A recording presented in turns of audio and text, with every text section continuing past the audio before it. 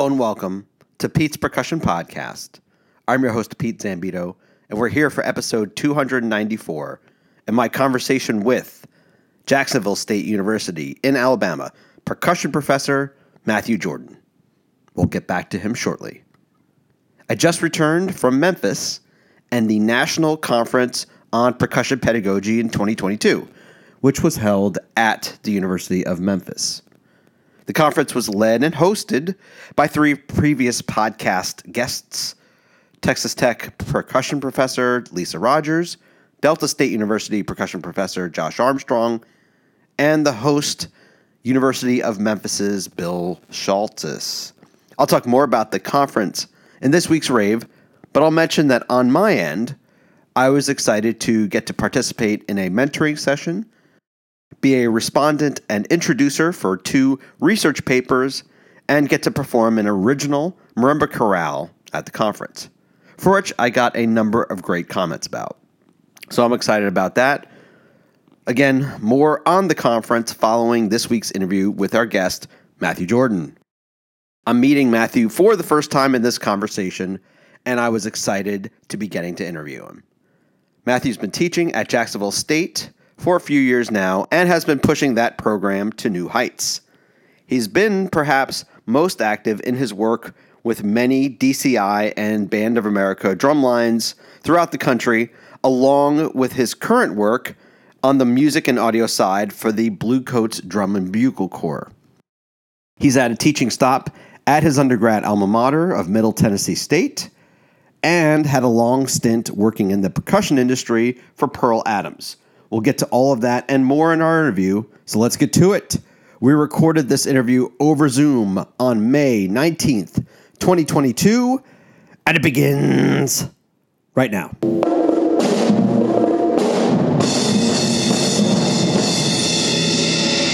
So, Matt, give me a summation of your percussion activities as they are at this point. Currently, I'm the assistant professor of percussion at Jacksonville State University in Jacksonville, Alabama. On top of that, I'm very involved with the marching arts. So I am the music coordinator and electronics designer for the Bluecoats Drum and Bugle Corps. I'm the front ensemble arranger for Music City Mystique in WGI. And then I'm also involved with arranging for a number of other groups, including the Marine Drum and Bugle Corps, a bunch of high schools, BOA finalists, and things like that. In addition, I'm pretty active as a freelance percussionist. Pretty commonly play with the Nashville Symphony, Huntsville Symphony, Alabama Symphony, and Tuscaloosa Symphony. So yeah, I try to stay active in kind of all the different fields. And I'm also very involved with PAS as a member of the Board of Advisors and the Music Technology Committee. How long have you been at Jacksonville State? I just finished up my 3rd year. So I was actually a visiting assistant professor of percussion from, I guess that was 2019 to 2020, kind of getting into the pandemic. And then I auditioned for and was awarded the full-time tenure track position moving forward. So yeah, just finished up my 3rd year, going into our 4th year right now. Tell me about getting the position and where you were right before then. I had an interesting kind of path into the professorship, I'll say. So I was finishing my doctorate at Florida State back in 2012, I guess 2010 through 2012. And kind of out of that, I ended up getting a full-time position at Middle Tennessee State University as a instructor of percussion and assistant director of bands. So essentially doing athletic band things. So that actually kind of worked out in my favor, where it was a 1-year position they created pretty much just for me. That was in the middle of all the FAMU hazing things where they had students that died during band camp because of hazing. And at the time, MTSU only had a single band director. So I was going to go up and teach adjunct for them. And it just kind of worked out where I was going to be teaching adjunct. It was too late for them to do a search for a band director. So they just added the band part onto my adjunct load and made me full-time temporary. And then moving forward, it wasn't going to be that position. It was going to be a full-time band and music ed person. So kind of in the middle of that, I ended up getting the job at Pearl and Adams, being an artist relations representative, and kind of, I think my official title was concert percussion marketing manager. I didn't really do much marketing. It was a little bit more artist relations, product development, product support for all the concert percussion side of things. But I was able to continue teaching adjunct at MTSU through that. So I was at Pearl for 6 years, continued to teach at MTSU for those 6 years. So yeah, by the time that the job opened up at JSU, I was actually already pretty close with Clint Gillespie, who's the other full-time percussion teacher here at JSU, from my time when I was teaching Spirit of Atlanta, Drum and Bugle Corps. So when that opened up, he gave me a call. He had found out that I had just finished my doctorate in 2018, gave me a call and asked if I was interested in applying for the visiting position that would turn into the full-time position. So it worked out well, and JSU is a fabulous school for percussion. So it was a great kind of jumping in point to the full-time tenure track job. The timeline indicates that you finished your coursework gap. Yep. End of doctorate. Yeah. Was there that's because the amount of years you just stated, that's usually like the last point of when they'll still allow you to do it, right? Yep. And so for me, one of the reasons that I ended up thinking I wasn't going to finish, I was done with coursework, but I still had a whole year of dissertation hours and recitals and all that stuff. So it was like 24 credit hours worth that were still left for me. Even though I didn't have to do anything in Tallahassee, really. And I think the big thing for me was, at the time I was working at a industry job that didn't really care if I had a doctorate. Sure. And at that point I was going to be out of state. So it was going to cost me something like $27,000, $28,000 to finish this degree that at the time nobody really cared that I had.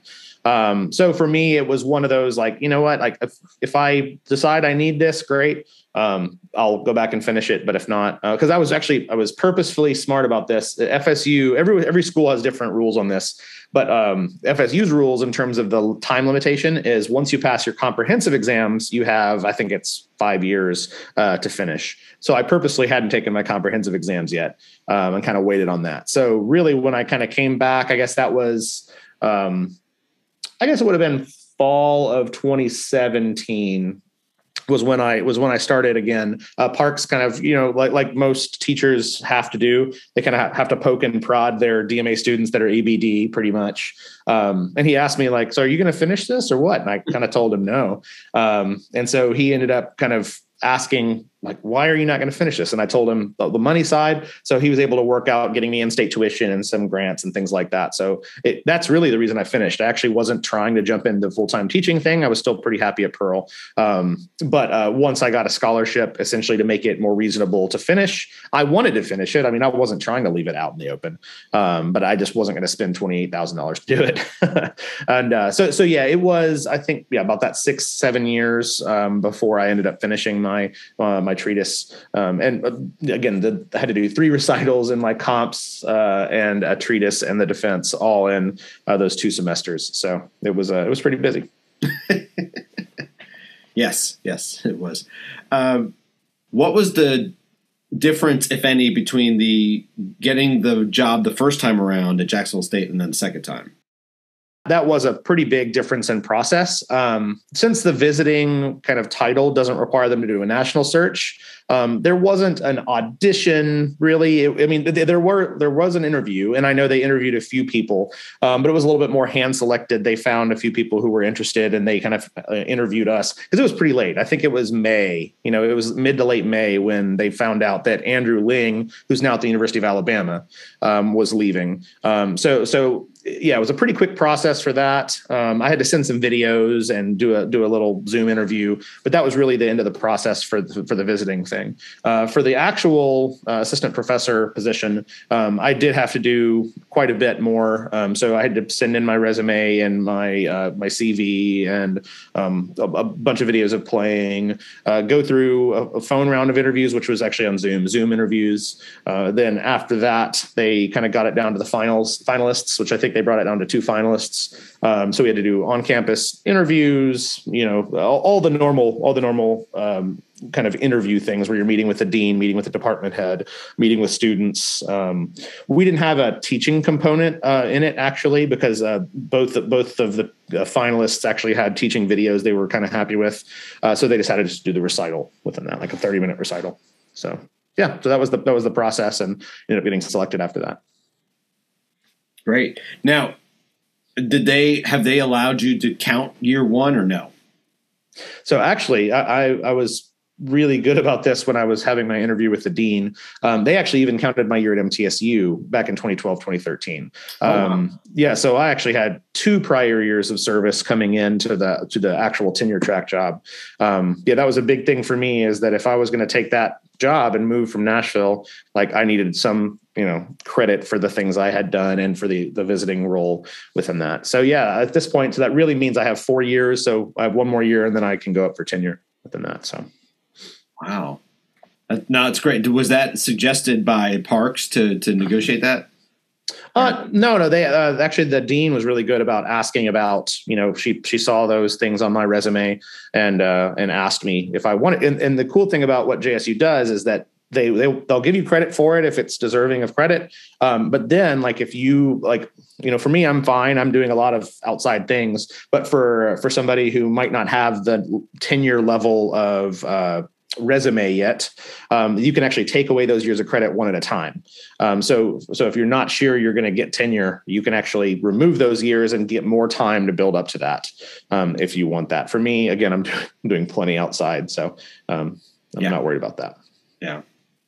Tell me a little bit about the department, the studios, and you kind of what you oversee in your job. Yeah. So JSU is a very music ed focused school for both vocal and for instrumental. We don't really have a string program. A lot of that comes down to Alabama not having generally any string programs in the schools, or very, very few. So we don't really have a string program. It's more band focused and choir focused school within that. So percussion studio is rather large. We have, I believe this fall, we had 43 students in the studio. We don't have any graduate students, so it is all undergrad. We do technically have graduate music ed students, but they just kind of barely touch the percussion world. They're off doing their conducting and all that stuff. They might be able to play in percussion ensemble or take a lesson, but they're not really in the percussion studio within that. And what's nice about not having grad students is that means to have that big of a studio, we have to have a lot of faculty. So we currently have 5 faculty members. So I'm essentially the coordinator of all the concert percussion activities. So I deal with your class percussion, aka percussion methods. We have 2 percussion ensembles.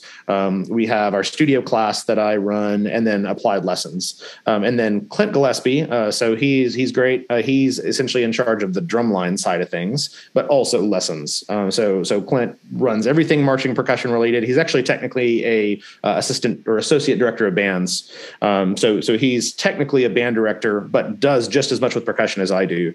And so me and him kind of split our lesson load pretty equally.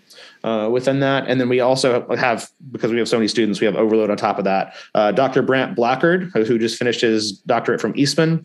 So he teaches with us. He teaches about as many lessons as I do, just doesn't do all the other things as well. Dr. Tony McCutcheon, who taught at University of Georgia for 30 years. So he still teaches. He was actually our department head. So funny enough, he was in my position. He kind of retired from Georgia, came over, was in my position as assistant professor or as professor of percussion. Came over, did that for about 5 years, got promoted to department head. He was department head for about 5 years, where he was teaching the steel band. He was teaching jazz drum set, jazz vibes while he was department head. And then after he finally just retired from the department head role, and now he's back to being just pure adjunct, teaching same deal, steel band, drum set, and vibes within there. We just brought on a new teacher, Imra Kotan, who's an Atlanta-based world percussionist. So teaches some kind of more contemporary world drum set and hand percussion and things like that. So yeah, having that variety of students and the number of students allows us to have that many faculty, which is awesome. The other thing about our students is that we have a very wide variety of skill sets that come in to us. One of the interesting things with where we are kind of in between Birmingham and Atlanta is that we are in the middle of rural Alabama, but we're also really close to these big metropolitan areas. So we'll have students come in that might have really great snare chops, but have never played keyboards before.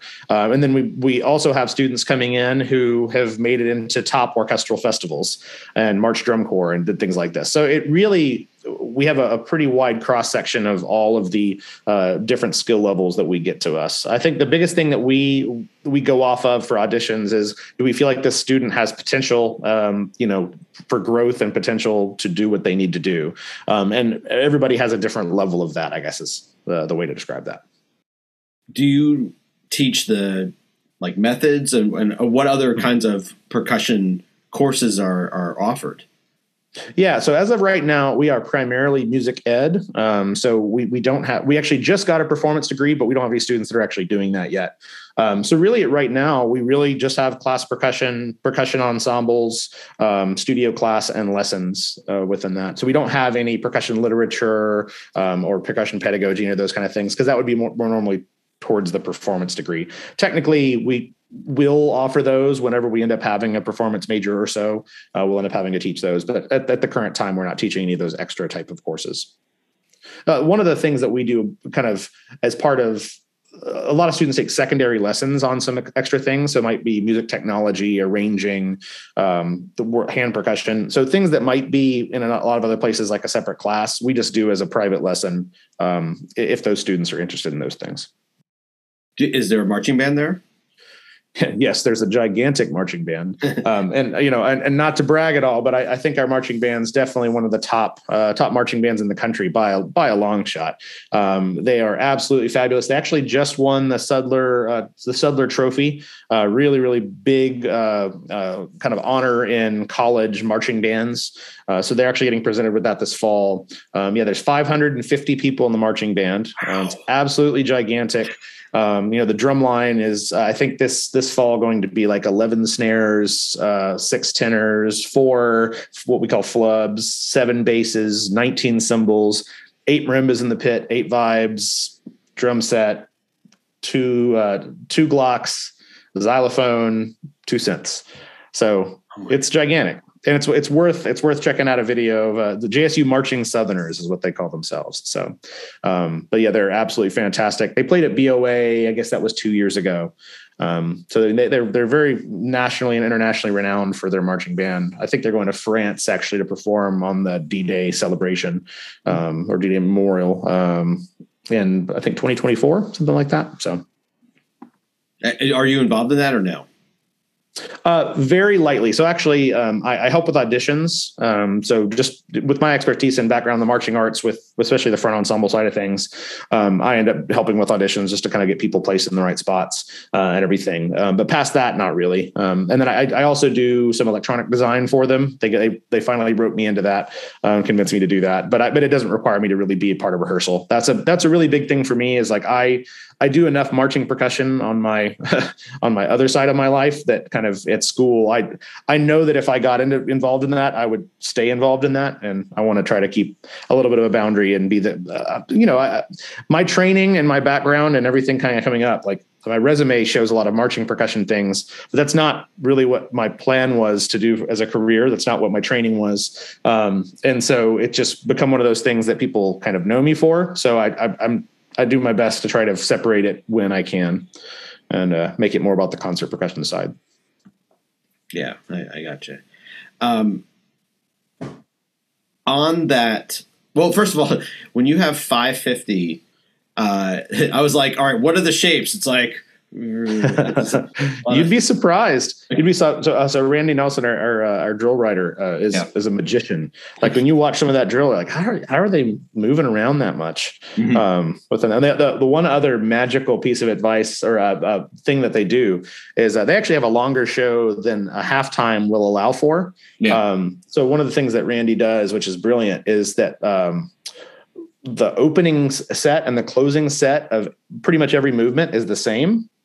And so what that means is that they can move movements around within the show. So like when they're doing a normal like halftime show, they might do 1, 2, 4, and then they'll do the next week and it'll be 2, 3, 4. And so it always feels a little different and fresh because they all move these movements around within there. And also it means that they don't have to play the whole show when they're at up kind of halftime. But like one of the crazy things is that like JSU is so well known for the marching band, people come to the games to watch the band. Mm-hmm. So like after the game finishes, they'll do their full show. Yeah. After the game, and people always stick around for it. You have a whole front side, seating that's full after each game. It's really pretty amazing.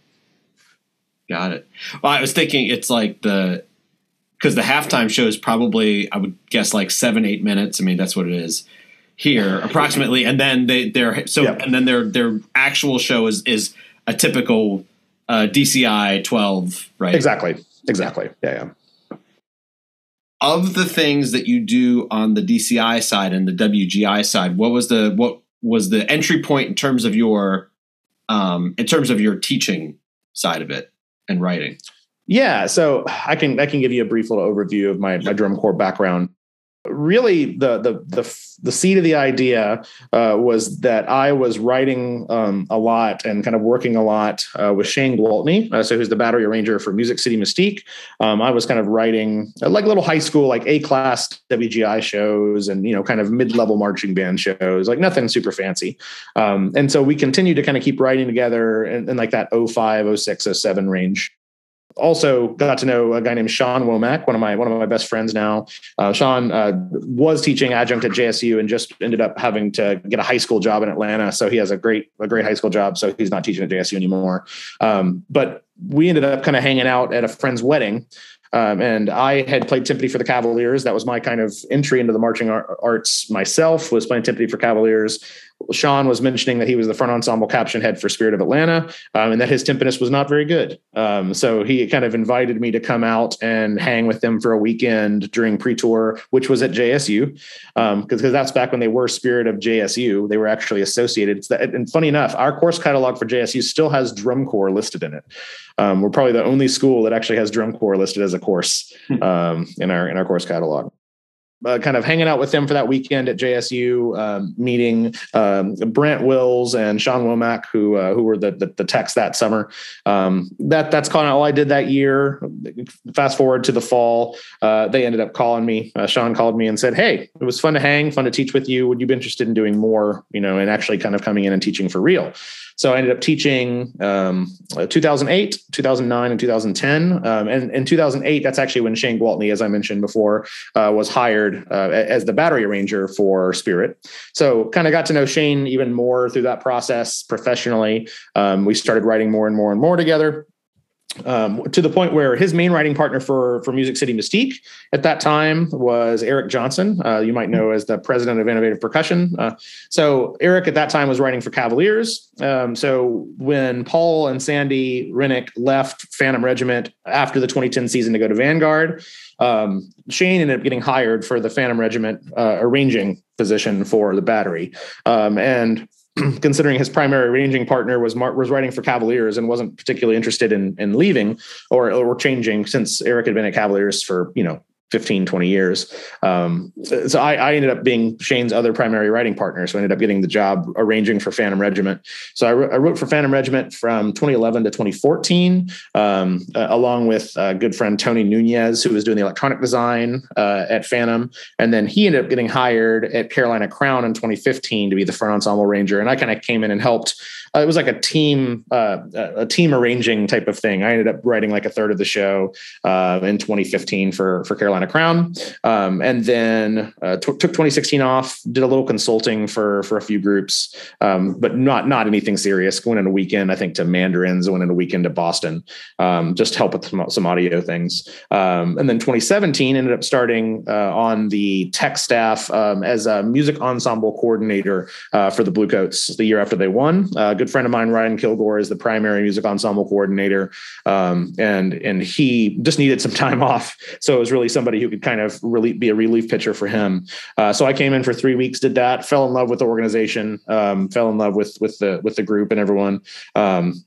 So 2018 was doing that. Actually ended up writing for Spirit of Atlanta for the front ensemble as well on top of that. So I was doing two groups in 2018. And then after 2018, Vince Oliver, the electronics designer for Bluecoats up to that point, ended up deciding to retire. And so I ended up taking over as the electronics designer and music coordinator for the Bluecoats up to that point. So that's where I've been ever since 2019 is at Bluecoats. But yeah, it's been a fun kind of evolution of being on the kind of ground floor, teaching the front ensemble, writing for the front ensemble, and now kind of music coordinator in my current role at Bluecoats. It's a fun little evolution.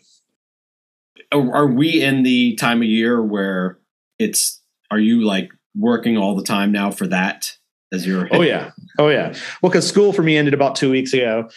So at this point, yeah, it's kind of heavy in Logic, making things work, and kind of we're getting the last little I's dotted, T's crossed on all the scores, but between Doug Thrower, our brass arranger, Tom Rarick, our percussion arranger, just making sure that all the little things are ready for the members when they get there this Friday, that they're going to have all the things they need to make things work, and all the things they're going to need to, and so really once their stuff gets more solidified, that's when I can kind of jump in and actually make my magic happen on top of that. And so, yeah, I'm kind of heavy in Logic files right now, kind of making good mock-ups enough for me to kind of add things on top of. And we tend to do a lot more, a lot of other groups that do a lot of design on the front end, where they're going to spend a lot of time in Logic, kind of making it perfect back in January, February. We like kind of doing it a little bit more on the fly. So it's a little bit more like we're hearing and seeing what's on the field, and then you're kind of writing in reaction to that. So John Vanderkoff, our artistic director and our visual designer, so he actually does that with the drill too. So like he doesn't come in with drill already written. He literally every morning, it might be evening, I'm not sure exactly where they're doing it now, but they have a staging block where he just gets the entire visual ensemble, the core, so brass, battery, guard, out there, and just starts like messing around and like just kind of finding what works. And like, well, what if y'all went from this side to that side in 8 counts, or what if the battery kind of stood on these platforms, or what if and so it kind of turns into this little bit of a lab time, and they kind of take pictures of all the things they messed around with, and then that night John will go back and actually write drill based on what they experimented with. And so they have a general idea what it is. He's really just plotting out the official, here's where your dot is now after the experiments. But yeah, it's a very cool process to kind of watch, just to be a fly on the wall and watch how John and Jim, our choreographer, kind of work with those type of things. So my job as kind of music coordinator is to make sure that as we're kind of watching John and Jim's process evolve, that our music side is working with that, and then if there's any revisions needed, I can kind of help coordinate, knowing when do we need to cut counts, when do we need to add counts, is there something that's conflicting here? And it's also nice having me as kind of a tiebreaker. There's, I remember 2019 particularly, where we had like this tuba feature that was also a percussion feature, and there was constantly this kind of like, is it a tuba feature or is it a percussion feature? Is it a tuba feature? And so being able to be that neutral party, kind of help. You said it's a percussion feature. Thank you. Right? I might have, but but yeah, so it's a fun job, and getting to work with a bunch of amazing people. That entire organization is full of not only great musicians, great educators, but great people. And I think that's the reason that the group is doing how they are, is because they've just assembled this amazing team of people that works well together, and that attracts great students. Yeah. As you get further into the season, does your role stay really active, or is there a point where you either like what's the busiest time for you to kind of in this whole month cycle? For the audio side of things and electronic side of things, it is primarily in pre-tour. That's when we're getting the basis, because if you think about the electronic role, like we think about electronics as just a thing, but really electronics kind of boils down to a bunch of different layers, if you can kind of think of it, layers of the onion. So we kind of think about synth patches, so one of the basic things that I'm doing early is making sure that like the reinforcement of the type of timbres we're picking and the parts they're playing are suitable to kind of fill the ensemble out without getting in the way. There's that hard balance, because you want those two players. We have 2 electronics performers. We want them to be incredibly supportive, and we want you to notice that they are there, but we don't ever want them to override the other 163 people that are on the field. So that's a balancing act of finding that way to keep them involved and keep them obvious without keeping them where they're taking over. And so I think we tend to do a good job of that, because a lot of our electronic contribution comes from more live processing. We do a lot of things with like taking a timbre that somebody's already playing and then morphing that enough to be cool. So because what that is for us is that like they're still just as much creditable from an acoustic side of things. It's not just this electronic instrument playing a solo. It's still a trombone feature that happens to have some effects on it. It's still, a snare drum, like drumline, kind of feature that happens to have some vocoding on it. Like we're trying to add these layers on top of it rather than replace things with those layers. So yeah, so we have the kind of synth element that will be there. I like to think about like the Foley layer, when we kind of think about like if there's some sound effects that you need, if you have a car driving by, do you have do you have the sound of an engine and kind of that kind of tire, do you have those kind of things that are illustrative of what's actually happening? Then you have your kind of environmental sound effects. That's going to be kind of more like your drones and things like that. You have, singing. So if there's any singing elements that are happening throughout, and also any voiceover and narrative elements that are happening. So really for us, it's like between all of those different layers, we tend to start at the bottom and kind of work our way up. And so you're typically filling in the most important things first. And then throughout the season, like even though we're going to get the bulk of the show done through pre-tour, we absolutely will continue to evolve and add layers and add like all this depth. And the other side to it, if 2019 is a good example, we also use scratch tracks a lot. So that what that means is like we're recording a early version just to use to develop the show. And then as we get more comfortable with what that is and what we need out of it, we will then kind of twist that and re-record it with a professional, voice actor or actress. And they will be able to kind of then put that in there. Like a good example, there were some of the Indian conical stuff that was in the show in 2019 that I had just recorded myself. I just kind of layered myself, singing it 4 or 5 different ways, and it sounded fine. Like, if you weren't really listening for it, you wouldn't notice, it was me. But then our quad tech Suvan, he is Indian, and it made it a little bit more authentic to have him do it. So I kind of recorded him doing all those things, and kind of ended up layering a few front ensemble members on top of that, just to make it sound a little bit more believable. Even if it sounded good, it didn't necessarily sound believable, at least to my ears, since I wrote it. And I think that's usually the thing is, even by finals, there's still my voice in the show somewhere, either singing or humming or doing something. I try to eliminate as many of them as possible, but sometimes John Vanderkop doesn't let me take them out because he likes them. So I hear you. During the year, do you have responsibilities to that organization, or is it primarily a summer thing? Yeah, well, it is primarily summer overall in terms of the bulk of the time, for sure. We do like, it's a year-round job for us. So we literally finish finals in mid-August. Usually it's Labor Day weekend. We meet.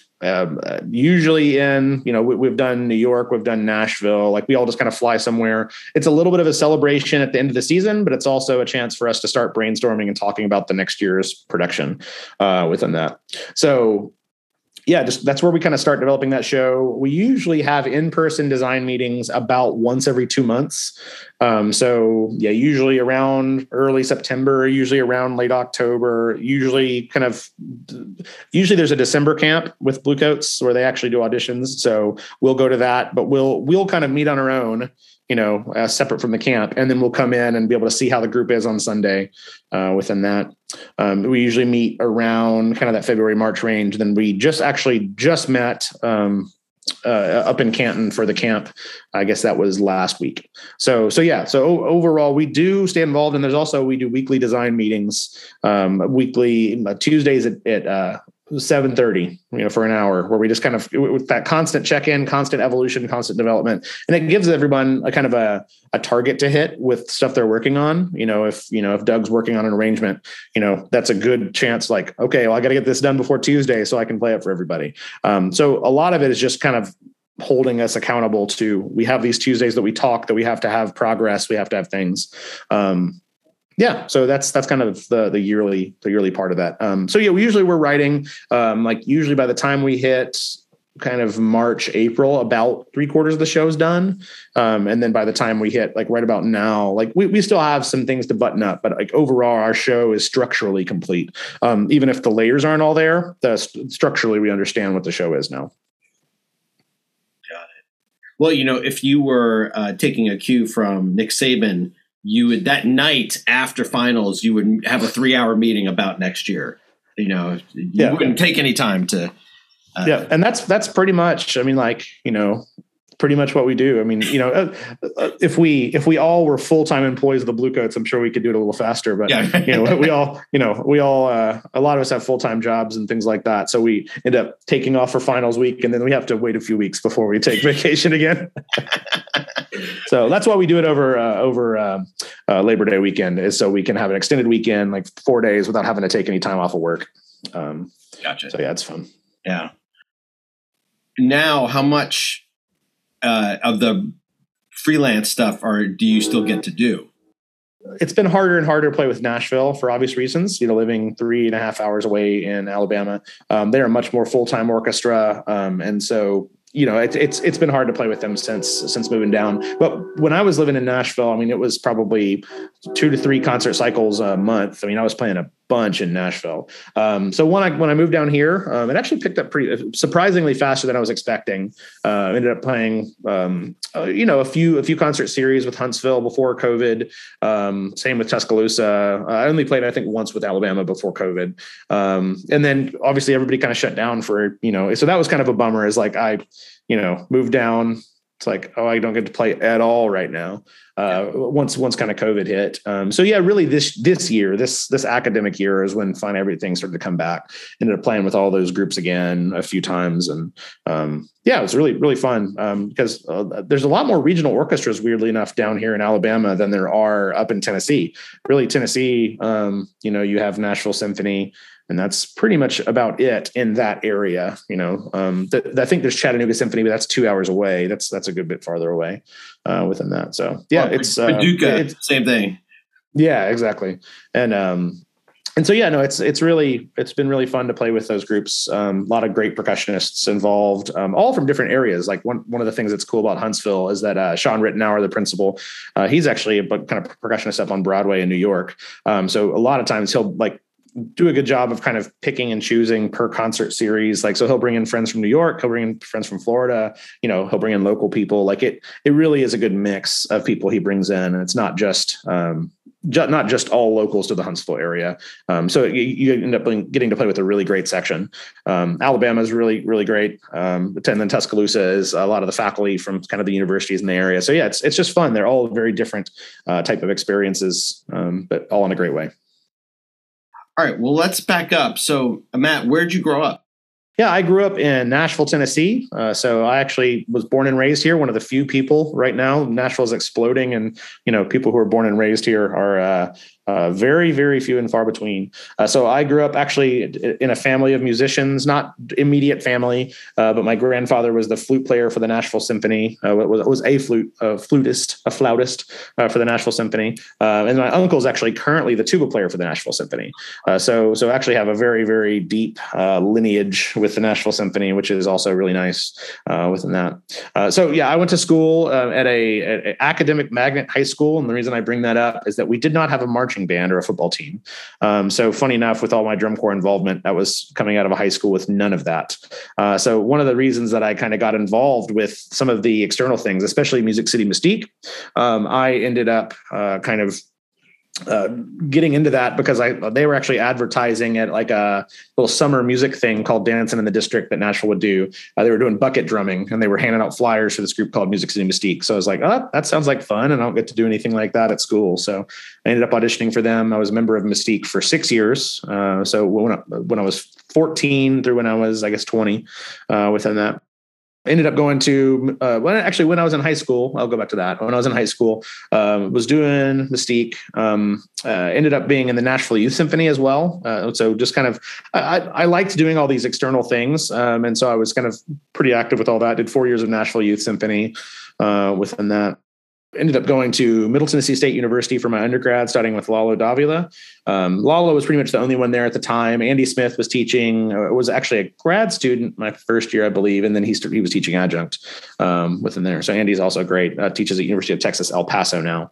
And so did MTSU while I was going through my first few years of college. Ended up marching Cavaliers and did that. So yeah, I was very involved with that stuff. One of the other things I did that I neglected to mention is I actually actually went to Eastern Music Festival, so a music festival based in Greensboro, North Carolina. Did that 2 years in high school. So after my sophomore and junior years of high school, I did that. And then I actually decided that I was done with drum corps. Actually, only marched 2 years. I could have marched 4. So I actually stopped marching drum corps after 2004 and ended up going back to the Eastern Music Festival again as a college student, which was fun. Also spent some time doing like the Duff Timpani Seminar. 2006, I ended up doing the Stevens Seminar. So I really was trying to do and as many well-rounded things as I could. I wasn't just focused on drum corps or just focused on orchestral or just focused on marimba. Like I really wanted to do all those things. So yeah, that's kind of how I got to where I was within that. After I got near the end of my undergrad, ended up auditioning for the University of North Texas. Ended up having a teaching assistantship at North Texas. And we ended up playing PASIC just by stroke of luck. Ended up playing at PASIC, where I got to be a vibe soloist for that, which was awesome. And then as a result of that, ended up getting into Florida State for my doctorate. So when you're growing up, aside from there were all these music things, but did you do anything else? Were you involved in sports or student government or anything else that was kind of filling out your time? I was early. I mean, I was a Boy Scout for a long time. I was a Boy Scout all the way through Tiger Scouts, all the way through. I didn't make Eagle because I started playing music too seriously. Mm-hmm. I just stopped having time to go do those things, even though I really enjoyed them. So I ended up making it all the way through a Life Scout within that. I still regret that. I still kick myself for not. I was only like a few merit badges and an Eagle project away from finishing. It was really close. I just couldn't see myself having the time to make all that work before I turned 18. But yeah, that's a regret within that. So I did that a lot when I was younger. I also, before I got really serious about it, actually was really into BMX racing. So I used to race BMX. Again, I was young, but I'm talking until I was like 14. So it wasn't like, particularly impressive or anything like that, but it was still a fun thing. So funny enough, when COVID hit and I had my teaching job that was a little less dependent on my wrists, I ended up getting it back into mountain biking. So there's actually really fabulous mountain biking down in Alabama. So I've been having a lot of fun, kind of riding and doing those things. So, did you ever have any wonderful injuries during your BMX time? Not during BMX. I wasn't good enough or fast enough to, to really be injuring myself. Maybe some scrapes and bruises, but no like big falls or big injuries. I've injured myself way more mountain biking than I have. There's been a few times where I've been at school. Like I haven't broken anything, but like there's been some where I've been wearing a wrist brace for 3 weeks, mainly to prevent myself from playing. The minute I would play, it would. It's like the cone of shame, pretty much the teaching cone of shame. Yeah. There was one time that I thought I broke something in my shoulder. Like it was, I went kind of over the bars and ended up landing, fell 10 feet and landed just directly on my shoulder. And I was pretty ripped up. I was, pretty bloody. But then, it was like, I that started healing up, but it was still like a week later and I couldn't sleep on it. Like I could not do anything with it. So I ended up going to get an X-ray and it was just severely bruised. Mm-hmm.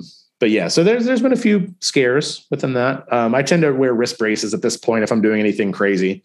If I'm just kind of casually riding, I don't. But if I'm trying to do, it's funny. There's like a little analogy I've been telling my students about it.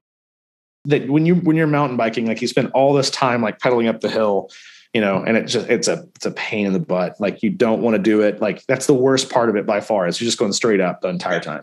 And then you finally get to the top. You're like, all right, cool. It's time to get that reward, And so even if you're at a place that's new that you've never been before, you're like, I'm going to do this. This is going to be super fun.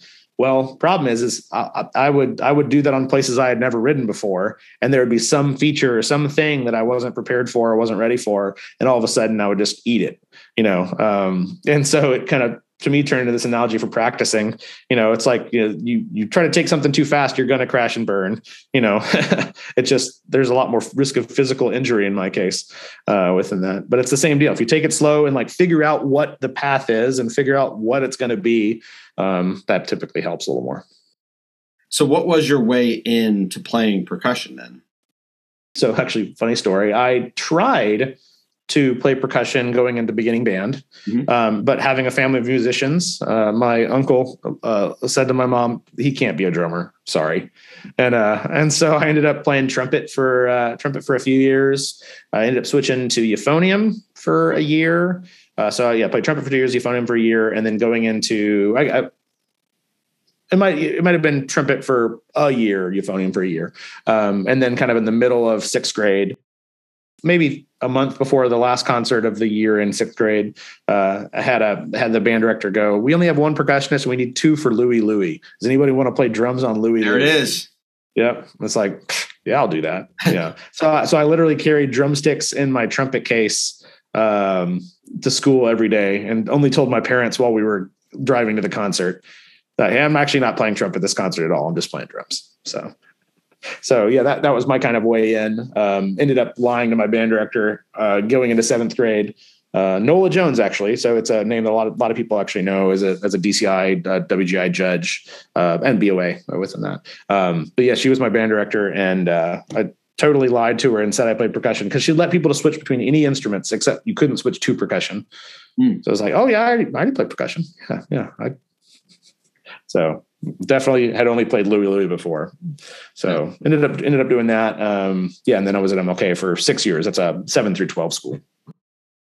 Was that a school that you had to audition to get into?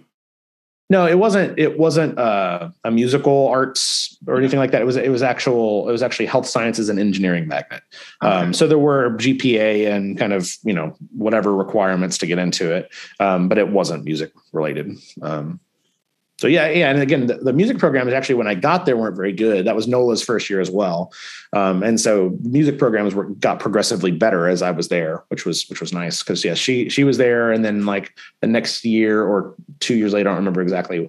They hired Eric Zimmerman, who was a trumpet player in the Navy band, fabulous trumpet player and band director. And so they were there for most of my time. And then my senior year, they ended up both leaving and got two new band directors that were both great as well. So.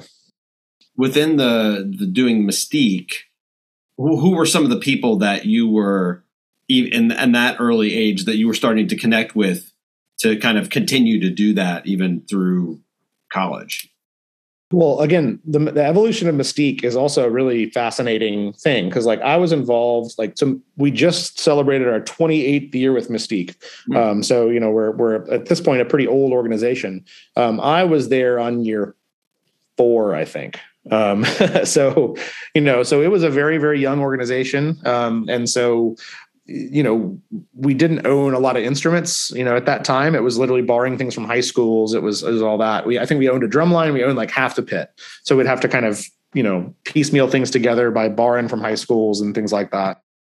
Getting to know the people involved with that early. So Don Click is one of the founding members of Music City Mystique, and was the guy who was writing for the pit for the longest time. I think he wrote for 9 years. It was either 8 or 9 years he wrote. So he was the front ensemble ranger and the director of the group. And then really my first year, weirdly enough, I actually played cymbals. Funny story of how I got into Mystique is I ended up going, and I'd never seen a video of the group. I had no idea. This was pre-YouTube. This was you couldn't find just like a video anywhere. I ended up just going to auditions just based on this flyer that they handed out, and looked at the section that had the least people signed up for it. And that was cymbals. So I wrote my name on cymbal auditions, and I ended up being the only person auditioning for cymbals that weekend. Oh. So 14-year-old me who had no idea what I was doing, just doing the thing and trying to hold on for dear life. Mm-hmm. Luckily enough, they didn't have enough people audition, so I made the group. So ended up playing cymbals that year. Actually kind of hurt my shoulder that year playing cymbals. And so one of the reasons I actually jumped into the pit was because I even though I liked playing cymbals, I'd kind of hurt my shoulder. So I'd made timpani at Mid-State, like our kind of region band, in my sophomore year of high school. So I was like, well, I guess I'll just play timpani, So I ended up playing timpani. And really, we didn't have anybody teaching us in the pit in 2001. There wasn't really a pit tech, that wasn't really a thing. It was like Don would come and help out as much as he could, but it was kind of just run from within. As a reference, like comparatively to our amazing, amazing pits that we have now at Mystique, in 2001, there was only one person in the pit who played 4 mallets. So things have evolved quite a bit within that. And so 2002, we ended up getting a few techs in. Guys named Dave and Dean Giddens ended up kind of starting to help out with the pit. And they were very instrumental in really just having instruction in front of us and having people in front of us. And that just made it so much better. And then 2003 was when Eric Johnson became the arranger for Music City Mystique. And so Eric brought in his whole team of people. So like, that's when really it really elevated, is when we all of a sudden had that professional, Eric was writing for Cavaliers at the time, and they were one of the best pits in the activity. So like all of a sudden having Eric and his people and bringing in talent and all that stuff really just completely escalated it. I mean, if you look at the difference between like 03 when he started and like even like 07, 08, I mean, like those pits are absolutely silly. And so, yeah, getting to know Eric, especially, I mean, I would consider Eric like one of my biggest mentors by a long shot. And a lot of that was because I was marching Cavaliers and I was marching Mystique at the time, and I just stayed in touch with him. Anytime I make a big life decision, or a big, something about my career or something about anything, like really Eric's the first person I call. And so yes, through Mystique, getting to know Eric was probably the most valuable thing to my career that I've had. So how do you end up going to Middle Tennessee State? Funny enough, it was just close enough. I didn't really look at other schools. I really didn't audition anywhere else. It was just like, oh, well, I'm marching Mystique and all my friends that march Mystique are going to MTSU. And so, I'll just go to MTSU. That's really, it was the decision process that I had. It was pretty funny. But yeah, I could have gone and auditioned for some, big schools, but no, I ended up going to MTSU out of ignorance. And thrilled with that decision, because I mean, I've learned so much from Lalo and from Andy Smith, and really some also people you probably don't know as well. Brad Palmer, he was actually he was a grad student as well, and then started teaching adjunct. But I did most of my mallet lessons with Brad. He actually was the caption head for Bluecoats front ensemble since like 02, 03, all the way up until last year. So he's absolute fabulous teacher on mallets and things like that. Those are some people that kind of really helped me get to where I am today, for sure. Gotcha. When you start taking in college, and particularly if it's through Lalo at some point, but what kinds of things are holes that need to be worked up that you hadn't done yet, basically? By the time I was a freshman, I had already marched drum corps and timpani. So timpani was not a problem. Right. I had already gone to orchestral music festival. So really most of my orchestral playing and things like that wasn't a problem. Really, it was for me kind of getting into some more advanced repertoire and things like that pretty early. And that's one of the things that, I think I should have done more research going into MTSU, knowing that like I wanted to focus on orchestral and timpani and marimba and like all these kind of things. And like, those are the things that like, that's not necessarily Lalo's strengths. That's not what Lalo does really, really well.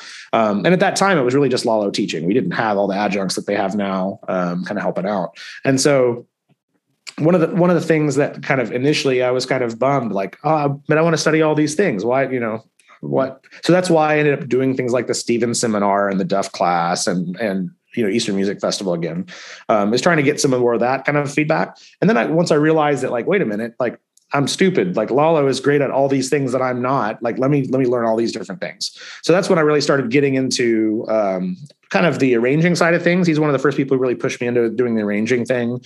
That's when I kind of got into all the hand percussion things, and like those hand percussion skills opened so many doors for me, especially at places like North Texas and Florida State, where like, even if you think about a school like North Texas, like, yes, they have teachers that do that, but like, it's not mandatory for any of the students to go through that process. So there's not that many students who really are great hand drummers, at the undergrad level within that. And so one of the nice things for me is that I walked in my very first year at UNT, and like, I was one of 2 or 3 people in the entire percussion studio that was really already proficient at hand drums.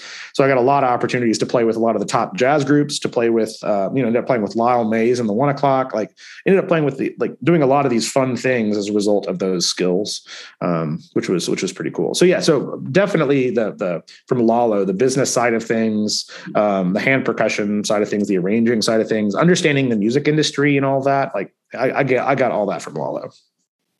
Any specifics music industry wise that impressed upon you at that point? Yeah, I think, well, number one, Lalo was writing a bunch of music at the time. So, I mean, like understanding the publishing and understanding royalties and understanding those kind of things. But also just understanding general artist relations things. At that time, he was an artist for Pearl, Evans, Innovative, Zildjian. Like he understood, like, when you go do clinics, here's what you expect, and like, he was very clear that, like, yes, you are working for the company, but the company needs to be working for you too. It's a double-sided thing. Like, don't just take a deal because somebody says, like, we want you to play our sticks, and then you're still having to buy everything and do all the things, and like, it's just very clear, like, just get your values worth out of any of these relationships, because that's what they're there for. So again, and that evolved. That was actually really fun to kind of watch that evolve as I then became the artist relations manager for Pearl, where I was the one having to think about all those kind of things of, understanding somebody's sphere of influence and understanding how all that stuff works.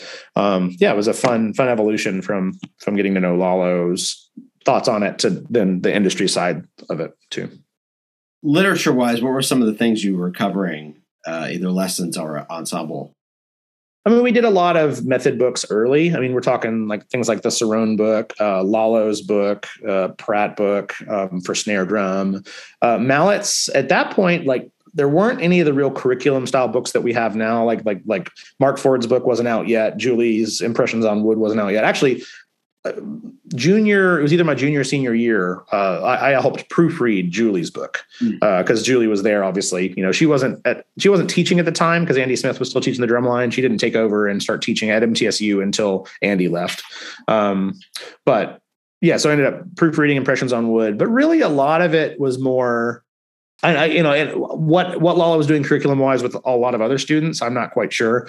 I know for me, it was a lot. Like my freshman year, I was playing like Tanaka tube movements and Virginia Tate and like some Samut rotations and things like that.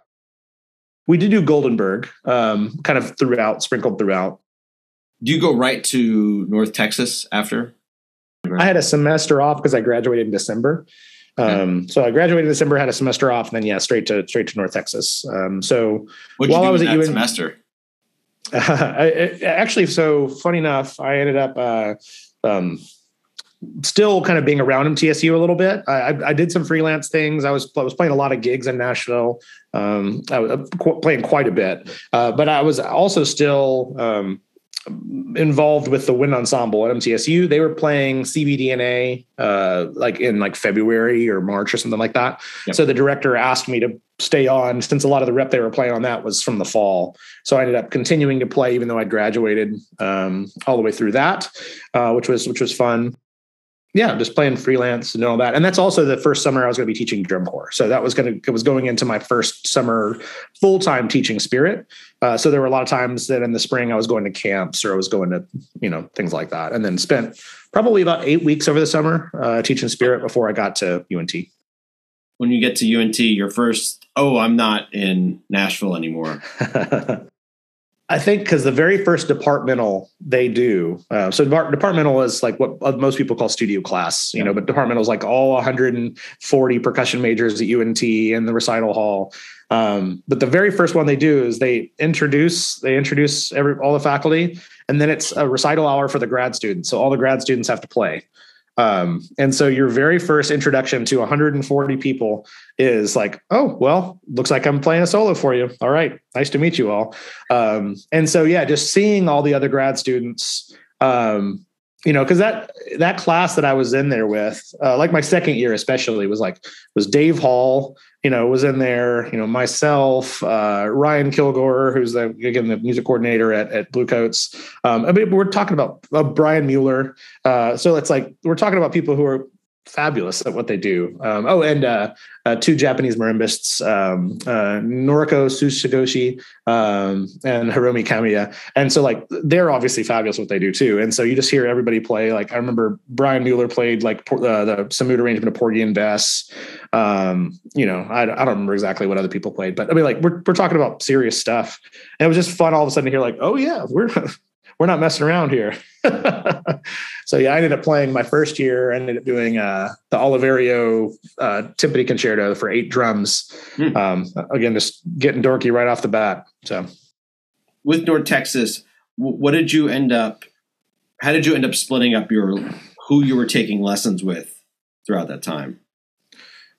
Well, it's one of my favorite things about UNT is that I ended up getting to get a lot of information from a lot of different teachers, but it's kind of split up for you, I guess is the easiest way to say it, because like really what the grad program is, at least when I was there at UNT, is you're going through the undergrad curriculum just in a very compressed way.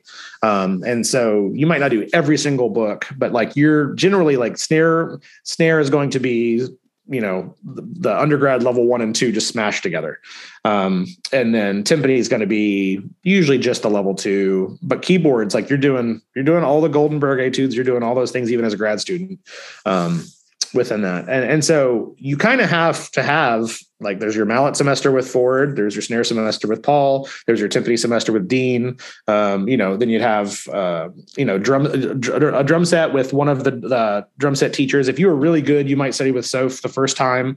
I only studied with Soph on my second round because drum set's not my strength within that. And then I took a semester of, actually, I took 2 semesters of mallets, and I took another one of those with Ford. Took a semester of jazz vibes with Ed Smith, and then at that point, you're in recital semester. So really, when I got to my recital semester, that's when I was able to get on with Doc Citroma. So I ended up taking lessons with Doc, and I think with Dean again within that, or that might have been that was when I was taking with Soph. So yeah, so really the only person that I studied 2 semesters with is Ford. Everybody else, it was just one-off, those kind of things. So, it's a positive and a negative. It's still, I think, my favorite experience I've had, because I think that you get so much of what a teacher's about through a semester of study with them. And I think that the fact that I got to have 7 different teachers worth of semester-long study, I gained so much insight into what their initial thoughts and feelings and processes are. But one of the things that I disliked, and this is not a criticism, it's just one of this counteracts the positives of what I just mentioned, is that not one teacher gets to know your playing really intimately as a person. Paul Rennick might know how you play snare drum, and Mark Ford might know how you play marimba, but nobody really understood you as a player. And so that's why when I was applying for DMA programs, I was looking for what's a place that has one person who teaches, who has proven consistent track record of placing people in jobs, and who has great ears. That's what I wanted. And so that's why I ended up finding Parks at Florida State, because he's exactly that. He's that micromanage, I see you and all the things you do, and we're going to fix these little things and all this kind of stuff. So yeah, I think that was a good balance between the North Texas kind of broad education from a lot of different people into the really focused education and focus of one person. Did you do anything, because you're in Texas, with any high schools there? No, actually. So actually, funny enough, when Ford called me to offer me the assistantship, he actually mentioned that you have 2 options. The assistantship's yours if you want it. Here's how much it pays. This is your responsibilities if you do that. He's like, but, there's a lot of schools in the area that you could go teach lessons for and make literally a full salary while you're in your master's. So if you want to do that, it's totally fine too. And we'll end up giving you just a small scholarship that gets you in-state tuition within that. So I had options, but the big thing for me was, if I wanted to teach college, I needed to teach college. I didn't need to teach lessons at a high school. So for me, that was the big determining factor was making sure that I got that college teaching experience. I mean, my first semester, it was silly. My first semester at UNT, I was teaching 20 level 1 snare drum students. Nothing makes you understand the Pratt book or the Cerrone or Morello Master Studies more than literally having 10 hours a week to practice teaching it. Because the curriculum system that they use, like it was every student was on the same thing every week. Yeah. And so, like I always felt bad for the first lesson and the last lesson, because the first lesson for me was always me figuring out how to teach it. Like I had a good idea how to play it, but like figuring out the ways that you wanted to talk about things and all that, then I usually got pretty comfortable. But by the last student, it's like, I don't even need to hear you play it. Like, just, this is what you should fix. You're going to screw this up. You're going to screw this up, screw this up. Okay. See you later. Because you had it on such a, you were on a roll. You knew what everybody's mistakes had been. You had seen the average. You knew they weren't going to make any mistakes that nobody had made before, so that was always interesting. Yeah. Was your assistantship just lessons? It was my first semester. Actually, they're really good about evolving your assistantship based on your strengths, but also just based on giving you a variety. So when you leave, you can say you've done kind of everything. So yeah, my first semester I did 20 lessons. My second semester, I think I did like 10 lessons and steel band. And then my third semester, I did the steel band and percussion ensemble, but no lessons. And to be honest, I don't remember what I did my fourth semester. It might have been offset. I might have done percussion ensemble my last semester. But yeah, no, it was nice. Oh, that was it. I did percussion methods my last semester. So I did some lessons, like maybe like 10 lessons and class percussion. Do you go right to Florida State?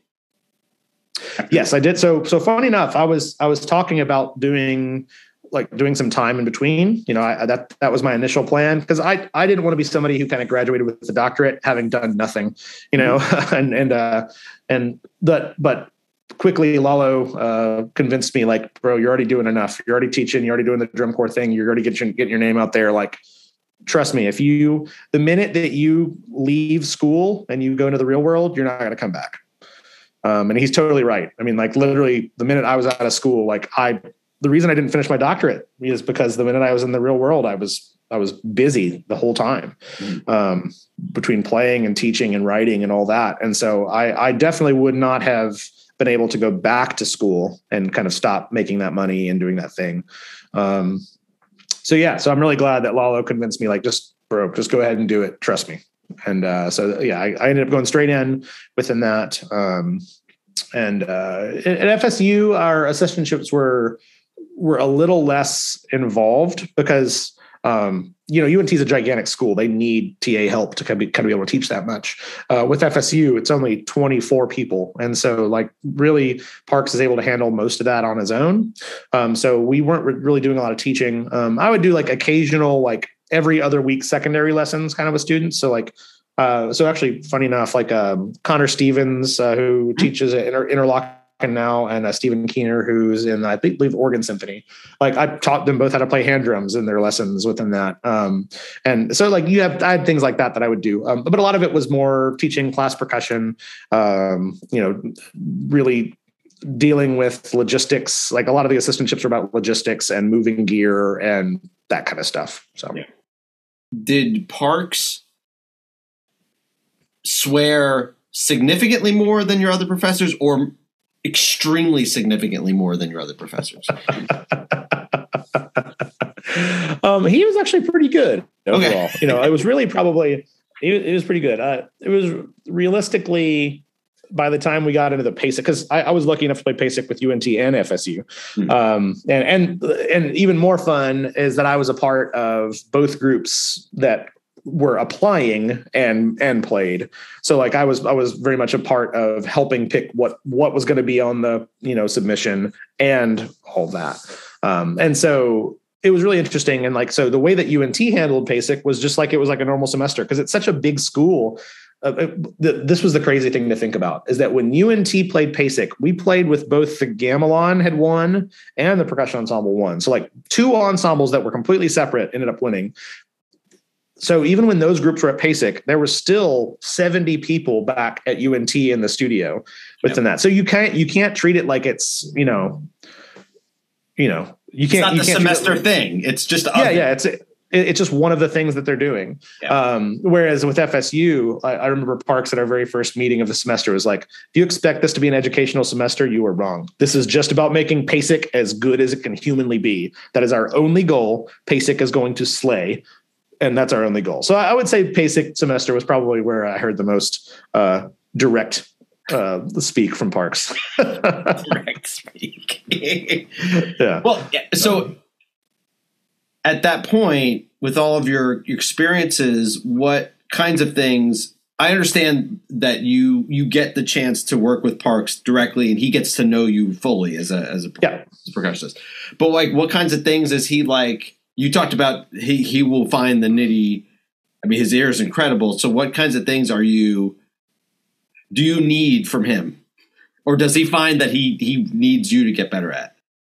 I would say that the biggest thing for me was just somebody that is willing to nitpick things. Yeah. It's like, again, like I would say that the closest I had to that was at UNT.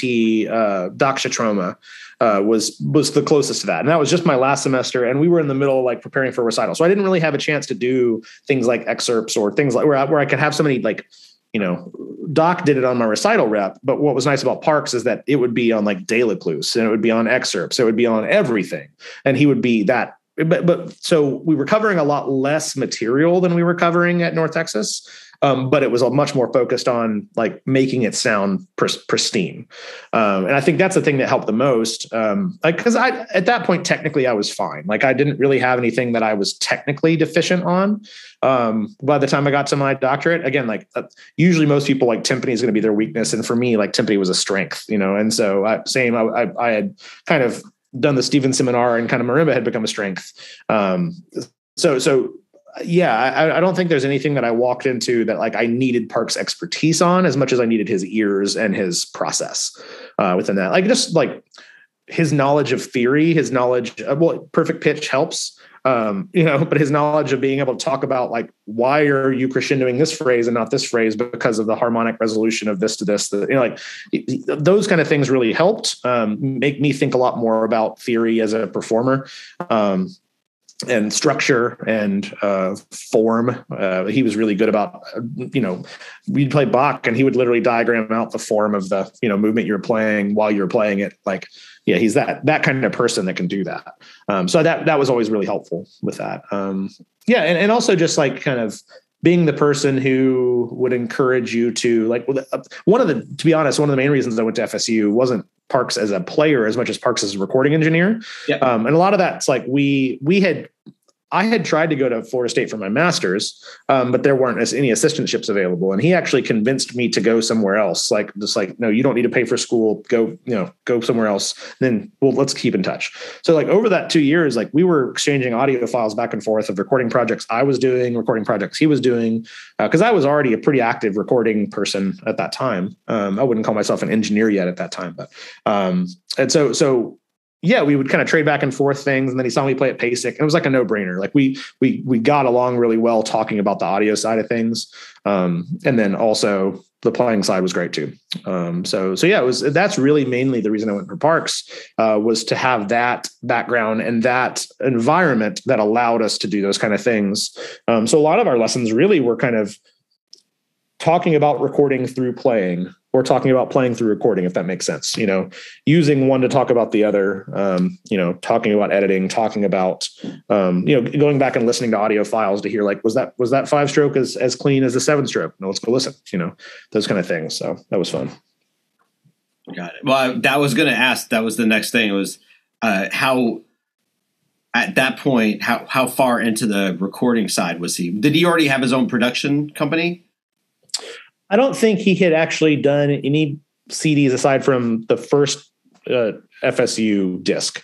Mm-hmm. And that's one of the ones that like early he was sending me saying like, hey, if you have any thoughts, on that. So like it was fun kind of hearing early versions of that first album within that. And I remember giving him some feedback. I think he just expected me to like, be like, hey, it all sounds great. But I had like a 2-page of like, here, I'm hearing this, I'm noticing this, like, it sounds like the vocalist is in a different room or different, whatever, yeah. And yeah, so he came back like, oh, wow. Like this is all awesome, and so great feedback. And so that's one of the reasons that we kind of stayed in touch was through that process.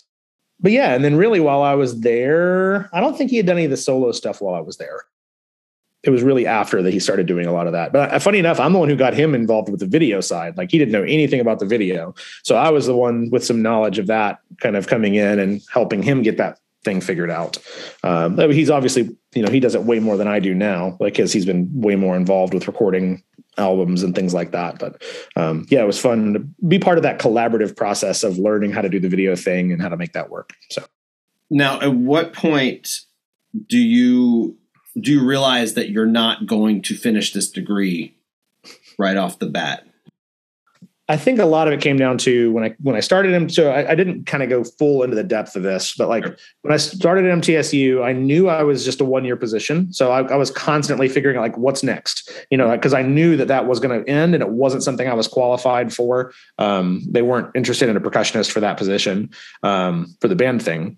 And so what I quickly realized is I got to find something else. So I was arranging like a devil. I was just full force. I think I wrote for 8 indoor groups that year. So I was just working myself to the bone. And then in the middle of that, I became an artist for Pearl and was going to pick up my marimba. I had bought an Artist Classic at the time from them.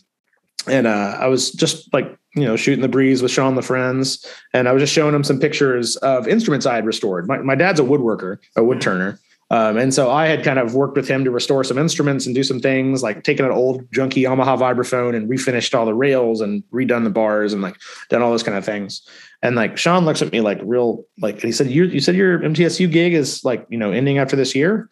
It's yeah. He's well, we have a job open right now that's right up your alley if it's something you're interested in. So it was kind of a walked into the Pearl thing. But the problem was they needed somebody to start. This was in January. They needed somebody to start immediately. So I was still full time for the rest of the year at MTSU. And I was writing 8 WGI shows, and I was writing for Phantom Regiment, and I was living an hour away from MTSU. And so I ended up I just crammed my full-time load into 3 days a week at MTSU. That did 2 days a week at Pearl, did part-time until May. And then I took over full-time within that. So by the end of that, I was so burnt out. My wife hated me, it wasn't fun for anybody, I was incredibly burnt out. That's why I stopped writing for anybody aside from Mystique was after that year it was just I can't do this anymore. I can't for indoor. Actually, I was burnt out. So a lot of it was just sheer sake of time. I could have finished probably that in that year if I was just at MTSU. And actually that was a plan. I had already commissioned a few pieces to play on a solo recital and all that. But then I got that Pearl job and I was writing a bunch, it was off the table. And then by the time I was jumping into the Pearl job, that was 2013, May of 2013 that I started full time. Then I was trying to do a summer of drum corps while I was full time at Pearl. You got to the fall. And then going into 2014 was when Eric Johnson retired from writing for Music City Mystique. That's when I ended up taking over. And so you kind of have this transition of, yes, I was doing all this and I tried to stop doing that, but then all of a sudden added Mystique to the plate, which is a big thing. So I had multiple big, plates spinning. And so it's not that I didn't want to finish. It's just that realistically the time, I was going to have to say no to money. I was going to have to say no to a real big kind of, a resume level job in order to do it. And then it got to the point where once I started kind of being comfortable in that combination of drum corps and Mystique and Pearl, then at that point I was out of state and then it was going to cost too much. So it wasn't like this one moment where I decided that I wasn't going to finish it. It was really kind of this evolution of once I kind of looked into it, it's oh, never mind, I'm good, Right. Well, and as you said, if you were doing an industry job, they don't need the doctorate. No, they barely need it. Most of them don't really care about the undergrad. I mean, undergrad's helpful because it shows that you at least have gone through something. But the president of Pearl, I don't think has an undergrad. That's fine. That's for what it is. As long as you have that business savvy and understanding of those kind of things, and it's rooted as a drum company. It's not, it's not a big company by real business standards. It's not very big at all. So, yeah. Was it hard to give up those other 8 programs or whatever it was that you were doing WGI, or were you like, no, okay. Not at all. Well, and the reason I say that is a lot of them I was just doing for the money. I was a college student, kind of like, even when I was in MTSU, I was still kind of acting like I was a college student, just trying to write to make money. So it's not that I didn't enjoy them, but like that quantity of them was not enjoyable to me. So I enjoyed every single one of the programs I worked with, but I didn't like the quantity. Once I had that stable full-time salary, good money salary with Pearl, all of a sudden it was like, okay, I'm comfortable now. Like I don't need this from a financial standpoint. So now I'll do the ones I want to do. Yeah, exactly. So that was really nice. So that all of a sudden I could just decide what I wanted. And one of the things is like, especially in the industry, you kind of have a trade show season, and that trade show season is like PASIC, goes straight to Midwest, goes straight to NAMM, goes straight to TMEA. So like really from like November through March, you're pretty booked and you're traveling a bunch, or you're recovering from traveling, or you're preparing to travel, so it's always pretty crazy. And so trying to write a bunch of shows in that time frame is really hard. So like, that's why I still am involved a lot. Like at this point, I think I'm writing for 6 marching bands, but the thing is, that's in the summer where I do have free time now. So that's very achievable. Again, I still probably write a group or two too many, for my comfort. But overall, I do enjoy working with the groups that I do. I've kind of gotten it to the point where I only really work with friends and, people like that. I don't really just kind of contract write anymore, where I'm just kind of writing for somebody that I don't know. I'm usually writing for friends or colleagues within that. So that makes it a lot more fun too, that it's a way for me to work with those people. So, yeah. What was your typical day-to-day life at Pearl then? If there was something. Yeah, that's a good question. I mean, it really just depended on the day. There was a lot of times where I would be dealing with product support things. So I would say that's probably my primary role. Was being the specialist for both Adams and Pearl Concert, where if somebody's like, they email saying like, I have a 15-year-old marimba that I have this flat wheel. Like, what do I need to replace this? This is a compliment and not at the same time. And that Adams is really amazing at never resting on their laurels and just like leaving a product where it is. So it's always evolving, it's always changing, it's always getting better, which is awesome for the consumer. That's what we want, is that all our instruments are always getting better. The problem is, as somebody who's trying to support it, is that doesn't mean that you can just say like, oh, this is the wheel for that model. Like it doesn't work that way. And so we had a pretty deep and you can't have schematics for every little variation of every single little thing. And so that was one of those things where I was having to look at pictures and like, remember like, okay, I think that's the 09 spec, wing screw that goes along with this dampening box. And like that, it was that kind of thing. So it was actually kind of fun because there was a lot of detective work and, kind of problem solving, which I really enjoy. And then you also add on kind of the logistics element of it. So like if we supported a music festival, like Music Fest up in Canada or Eastern Music Festival or the Chosen Vale percussion seminar, like I would be the one in charge of like making sure gear is reserved, making sure that all the things are where they need to be and shipped on time to arrive, to coordinate with that. I would get to fly out and go hang with those, people for, a few days, hang out at Chosen Vale, watch great music. Mm-hmm. And then kind of help pack up at the end and make sure the shipping gets taken care of for it to leave. So there's a lot of those kind of things. I mean, artist relations wise, I was in charge entirely of deciding who to bring on as an artist, who to kind of court, who to try to get on board. Mm-hmm. We were there like when we got, like Nancy Zeltzman on board. I'm blanking on a bunch of other names, but like getting great people involved. And one of the nice things about working at Pearl, and I'm not saying it because I work there, but like it's really easy to do artist relations for a company that has great products. It's really, really easy when like you don't have to sell the products to people. Like they know they sound great. They hear them all the time. It makes it really, really easy. And so one of the nice things about Pearl is that really it wasn't a matter of like trying to convince people like, hey, we'll hook you up if you play our product. Like that wasn't how we had to do it at all. It was more like, you play our products already. We like that you play our products. Let's make this an official relationship and figure out how this can be mutually beneficial for both of us within that. So that was always a good thing. But it was hard. I mean, because like one of the things that most people don't understand is that like the artist relations thing in a company like that, artist relations program, is an arm of the marketing department. Mm-hmm. It is a way for the company to get the products out in front of certain people. And so some people don't realize, like, just because you're a great player doesn't mean you're going to be a great artist. If you simply are, second percussion in the blank Philharmonic, but you don't teach, you don't, do clinics, you don't do all these kind of things, like the people who come to an orchestra concert aren't buying gear.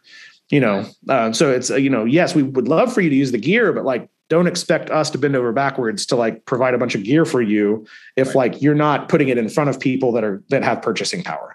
Sure. That's why you'll notice that there's a lot of like, we look a lot for like the regional spheres of influence. So if like, because we have a map of artists, not only like, a list of artists, but also a map of artists. So we can see like, man, there's nobody in this kind of region that we have that's an artist. So if somebody applies, even if they might not be on the same playing level as somebody else, like their regional influence is really important to that. So I think that's what people don't realize, is that there's more things that go into it rather than like, how well do I play velocities? That's not the criteria of being an artist for a company like that at all. Boy, you picked the right piece on that one. Yeah. Exactly. Yeah. Yeah. And really, we don't all need to hear that piece much. Yeah. Exactly. I say that as someone who played it in doctoral program, and like, literally the moment I finished playing that in the concert, I'm like, never again. And I'm done. Yes. Mission accomplished. I made it to the end. Matt, I finished up with a segment called Random Ask Questions. Sounds good. All right. First question. What's an issue, and you could take this in percussion education, percussion performance, that most gets under your skin or drives you the most nuts? I think the biggest thing that bothers me about percussion education in general, it's a kind of a two-parted thing, is that when people come to the idea of the way to do things as an absolute, that the way that we play timpani is this way, and I think that there's a lot of people who kind of have this voodoo around what they do and how they do it. And they just assume that because their teacher taught them this way, this is the only way it happens. This is the only way it works. Like, one of the things that I really enjoyed about how Lee treats the Stevens seminar is that you do some of those kind of blind listening experiments where it's just like, all right, cool. You think you can make a difference in sound by like how you hold the mallet or how you do whatever. All right, cool. Everyone turn around. One person gets to stay turned around to make sure that they're keeping these three things consistent, but everything else you can change. And I really, really adopted that from a teaching standpoint of just like, no. Like, I could care less how you're getting the sound. What does it sound like? Stop acting like all of this is what matters. And so I think there's so many people who come in with absolutists statements of like, I can't believe they hold the mallet this way because like that doesn't sound good. It's like, are you listening to it? Yes, it sounds fine, but it's just not the way that you hold the mallets or the way that you teach or the way whatever. And so I think that absolutist nature of this is the way we play is the most offensive thing to me by far. I mean, you think about like timpanists, like, you watch German timpanists just like downstroke, and you know what? They sound amazing. You watch, timpanists from Cleveland, like incredible lift, incredible upstroke. Yeah. They sound amazing. Like you can sound good. There's other components to sounding good than your technical approach to that. So yeah, that's my big one, I think. Yeah, not to go in. Actually, it made me think, do you know, I would guess you would, Laura Noah. Yeah, absolutely. Yeah, so I had her on a few weeks ago, and I remember that she gave me a whole rundown of Goodman versus Duff, and it was exactly that kind of thing. Like, that someone could play Goodman style and it would totally work for them, and then same thing, you play the Duff style, it would totally work for them, and just depends on the physical nature of that person, essentially. Yeah. Oh, absolutely. Absolutely. Yeah. Well, that's great.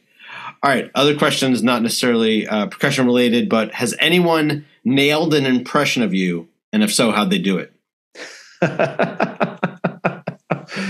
I'm trying to think. This is probably the only one I remember. I had some students at Spirit that especially when I was younger, it was hard for me to get angry. I'm a pretty generally happy person. So it's hard for me, even when I'm trying to get students like, come on, let's go. Like, it's hard for me to sound like I'm actually serious, because it's just like, all right, come on guys, let's do this, but I wasn't yelling at them, but I was kind of, like getting aggressive about like, we need to move. Come on, we got to go faster. And like, it just almost instantly, like half the spirit pit's just like, just parroting things back to me, like, come on, let's move, let's make it happen, and it's just one of those, it's like, all of a sudden it's just like I can't win on this one. But yeah, so I've gotten better about being more direct and, I don't know the right word for it. I was going to say aggressive, but it's not that, but you know what I mean? Just like being able to make my feelings known a little more obviously to students if I'm not very happy with them. Gotcha. So I've gotten better at that. Wait, so I'm curious, just because of the way you had the students talk back to you, did you have a stronger Southern accent at some point? No, I'm way exaggerating. Okay. No, it's one of those, like, my dad has a pretty strong Southern accent. My mom doesn't really, but I grew up like marching Cavaliers and like where I was up around Northerners and things like that a bunch. So like I have a pretty neutral accent. I know people from the North would say I have a Southern accent, but it's definitely not a deep accent. So no, it sounded very Midwest to me. Yeah. So I think it's just spending time with all my drum corps friends for so long. Yeah, I got you. That's good. What's the most impractical item of clothing you own? Impractical item of clothing. That's a really good one. Halloween costumes don't count though, right? I mean, well, if you still have them. Oh yeah. I mean, I do have hanging in the closet right now. Yeah. I did go to a Halloween party maybe 5-6 years ago and didn't have anything. So we just stopped at Target on the way there, ended up finding like an X-Wing pilot costume. So I still have that because anytime I need a Halloween costume now, if I have to have one, I got my X-Wing pilot costume ready to go. So that's good. Helmet and everything, Yeah. That's almost practical at this point. Oh, almost. Yeah. All right. Next question. What's a great movie and what's a terrible movie? Man. There's a bunch. I'm going to go with one that is great in its terribleness first. Okay. And this is like probably my childhood movie that I watched the most, Down Periscope. It's a Kelsey Grammer movie about a submarine. Oh my goodness. It's probably one of my favorite movies of all time. It's super hilarious, but it's about Kelsey Grammer. I won't give you the real details of the story because that's a little inappropriate. Don't spoil it for me, please. But it's hilarious. Yeah. But he ends up getting put in command of a diesel submarine that has to fight against the nuclear submarine navy in war games, and it's super hilarious. So that's the good one. Yeah. Bad movie. Oh man. I wish here's the problem is I run my life based on lists and like digital, like I have such a bad memory for things like this. But man, I know I've seen a bunch of bad movies. Can't think of one. I'm sorry. I know I have multiple ones in my head, but I'll if I think of one, I'll 5 minutes after we hang up, you'll have 4 exactly ready for you. Exactly. Gotcha. What's a favorite book? My favorite book by a long shot, The Subtle Art of Not Giving a Fuck. Oh yeah. By Mark Manson. It completely reframed my life of how I thought about things. Because it's one of those, like, we all, when we're students, have this idea of like, I want to do X, like all these kind of things. And like, when I do those things, like I'm gonna be so excited about them. And like, then I started getting to do those kind of things. And when I was all at once, like for example, my semester at MTSU and Pearl at the same time, it's like I'm teaching college, I'm working in the industry, I'm writing for a top 3 drum corps, like I'm doing all these things, like and I was like hating my life more than anything I possibly could. And one of the cool things that like The Subtle Art talks about is this idea that like happiness is not about just getting the things that you want. It's about understanding what you're willing to suffer through to get those. And it was that reframing of things like, oh God, like that totally makes sense, is that like, it's not just this matter of like, I get to do these cool things, but like, doing something like Blue Coats, it's amazing. But like I end up, traveling probably once a month for 3 or 4 days, and then over the summer for like a month and a half to do it. So it's like one of those things that's taking me away from hanging with my wife, taking me away from family, away from home. But to me, it's a worthwhile trade-off. I think I've gotten to the point where everything I do is worth the trade-off. But there's always trade-offs for everything you do, like the difference between like the university job and the Pearl job is that like, while the Pearl job didn't stop, and like that's one of the things I didn't like about it, it was year round, all this kind of stuff. There were a lot more times like if I just wanted to kind of screw around at work for an hour and like just like look on Facebook or something, like you can totally do that, and like you're gonna have to make up the work because the email's still there and the work's still there. You're just gonna have to work around it. But like when you're talking about the university life, like, I start teaching lessons at this time and I stop teaching lessons at this time. I'm one-on-one with a student. There's very little time for me to like zone out. Right. And so there's that kind of trade-off of like, but you get to the end of the day and you're exhausted because you didn't have that time to kind of take a break in the middle of it. And so I think that, again, that's the trade-off. But at the same time, with the university thing, we have a whole summer off. It's great. So again, I think that understanding that everything has the pluses and minuses, that there aren't any things that are just all pluses, that they just don't exist. And you just have to understand that it's this balance of suffering and positive thinking. There are a lot of other things in that. One of the other interesting ones was the idea of framing success. They give an example of Pete Best, the drummer for the Beatles, versus I don't remember the guitarist's name, but it's like the guitarist, I think, for Def, or the and again, I'm probably screwing up this too, but like it's one of the founding members of Def Leppard, I think. Like the way that they got to their places where they are, like, even though this was the founding member of Def Leppard and they were like, multi-platinum award winning, they never felt like they were successful because they were the original guitarist for Metallica and got fired. Metallica was always bigger than them. So it's like, Dave Mustaine. Yes, that's it. Megadeth. So Megadeth, that was it. That was it. Again, I knew I was wrong with the right. But he never felt like he was successful because he was never as successful as Metallica was, even though he was successful by all metrics. And then Pete Best got fired from the Beatles, but like he ended up going to make a great life for himself, just doing other stuff, and like couldn't have been happier. It's like one of these things that like by all metrics, like, he was way more, successful on paper than Pete Best was, but Pete Best was a happier person because he just decided, okay, cool, I'm doing something else. Yeah. And so, there were a lot of those things in the book that I really appreciated, those shifts in perspective for sure. All right. What's something pop culture, it could be pop culture or obscure or something like that. But let's say you meet someone and they say, I like blank, whatever that is. And you immediately like, all right, we're good. What's that for you? Whiskey. Okay. Yeah. Whiskey. I mean, that's definitely like, I'm a whiskey nerd. So I enjoy kind of talking about that stuff and kind of getting really into that. That would definitely be it for sure. Obviously the music technology stuff, which is, but like not like even outside of kind of our percussion world, like I like dorking out about those kind of things. Again, I know that's not pop culture within that. Whiskey. No, that's good though.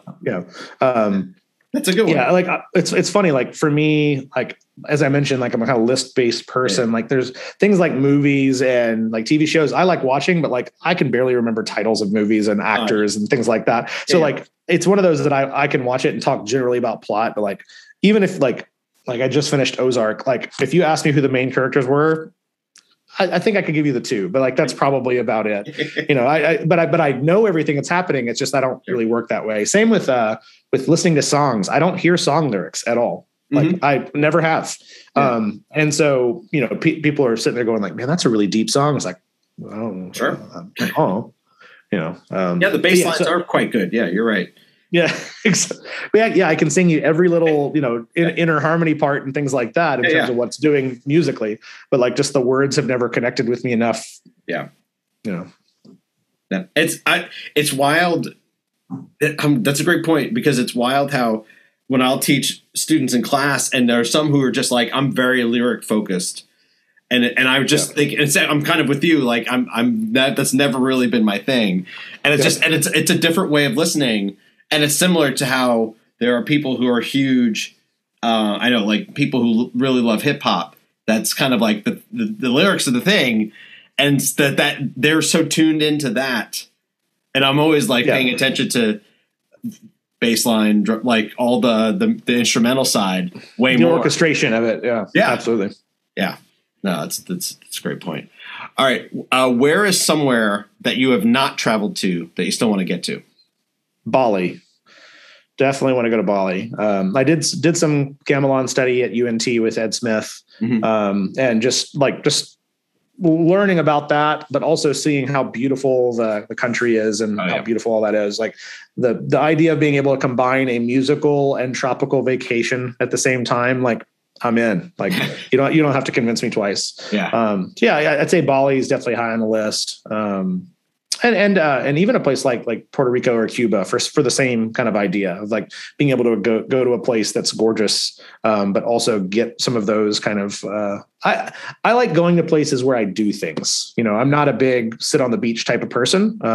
As you can tell by the amount of things I do, I don't like sitting still for very long. Yeah. And so to me, vacations are things that are mentally stimulating, while also being gorgeous and, all of that. So I like the combination of the two. Yeah. So have you always been this kind of must be doing stuff, jittery or whatever, however you want to phrase it? I'd say so. Yeah. I mean, I'd say that I've always been somebody who is finding the next thing to do or things like that. I don't think there's ever been a time in my life where I was comfortable just like, man, I'm just going to hang out, just like do the thing. Like that's just, you do not strike me as that kind of person at all. No, that's not, again, don't get me wrong. Like if I'm hanging with friends or things like that, like I absolutely love spending time doing that. The idea of like sitting around for a whole summer, just hanging out, like that sounds so bad to me. It's like, that sounds awful. Like, and that's not saying I want to go work, like that's not saying that for sure. Mm-hmm. But like, if I get the ability to go play a little bit, I get the ability to go, kind of on a trip and go hiking. I get the ability, like this past summer, we did a 4-day backpacking trip in Aspen, Colorado. And so like things like that, like there's something that kind of keeps me where like, there's a challenge of like especially with backpacking. I had done some when I was younger, but I hadn't done anything recently. So it was like, okay, cool. I need to do research on backpacks. I need to do research on sleeping bags. So it's like gave me something to kind of mentally wrap my head around where I was able to kind of find things that I liked to do. Nice. So, and that was same with like over COVID, like when I got back into mountain biking and now road biking, like researching bikes, so even if I'm not actively going to do those things, I really enjoy that act of doing the research and finding things out and all that. Awesome. All right. What is your biggest kitchen mess up? Well, I sliced my finger pretty good. This was years ago. This is maybe 5-6 years ago. But yeah, I was just at home cooking, just, I think slicing some cucumbers, and my knife technique wasn't perfect. I'm actually, it slid off, right?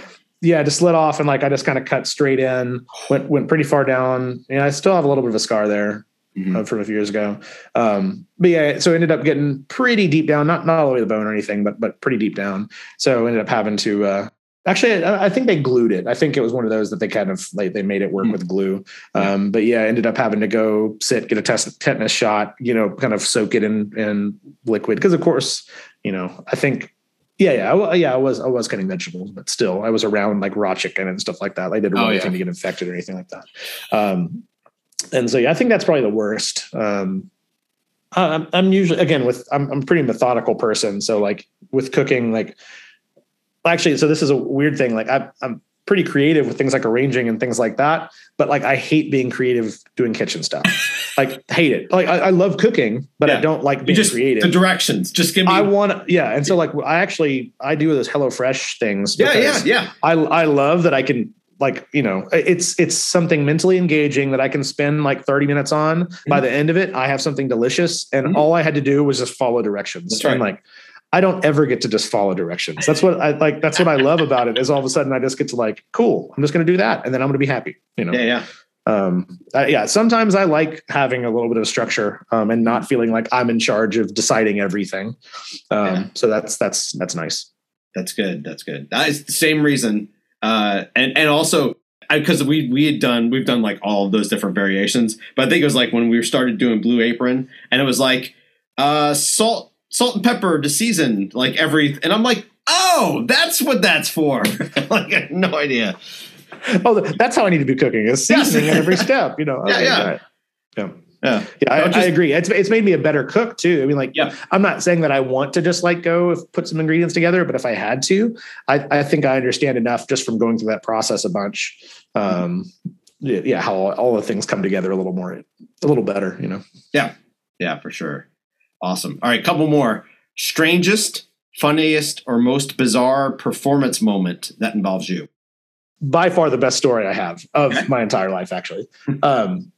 So this was playing with the Nashville Symphony. This, like a lot of orchestras, when they get to Christmas time, they split into two orchestras. They go to Nutcracker and they have like a pops orchestra, and they just kind of fill in with subs past that. So Nashville only has two full-time percussionists, Sam Bacco and Rich Graber. Sam's generally the kind of more drum focused person. But Rich is normally the more keyboard focused person. And so Sam, hired me to play all the keyboard stuff for the pops orchestra there was like a Jeff Tyzik Christmas pops kind of thing. And he said, hey, there's a good bit of keyboard notes in this, but like, it's all pretty manageable. So you could kind of being Rich for this concert and playing all the keyboard stuff. It's like, yeah, that's fine. Not a problem. He's like, well, cool. I'll get it to you. Like, the 2 weeks before the gig, whatever. But actually we got the music a little late. So I ended up getting like a week and a half before, which was the Tuesday I left for PASIC.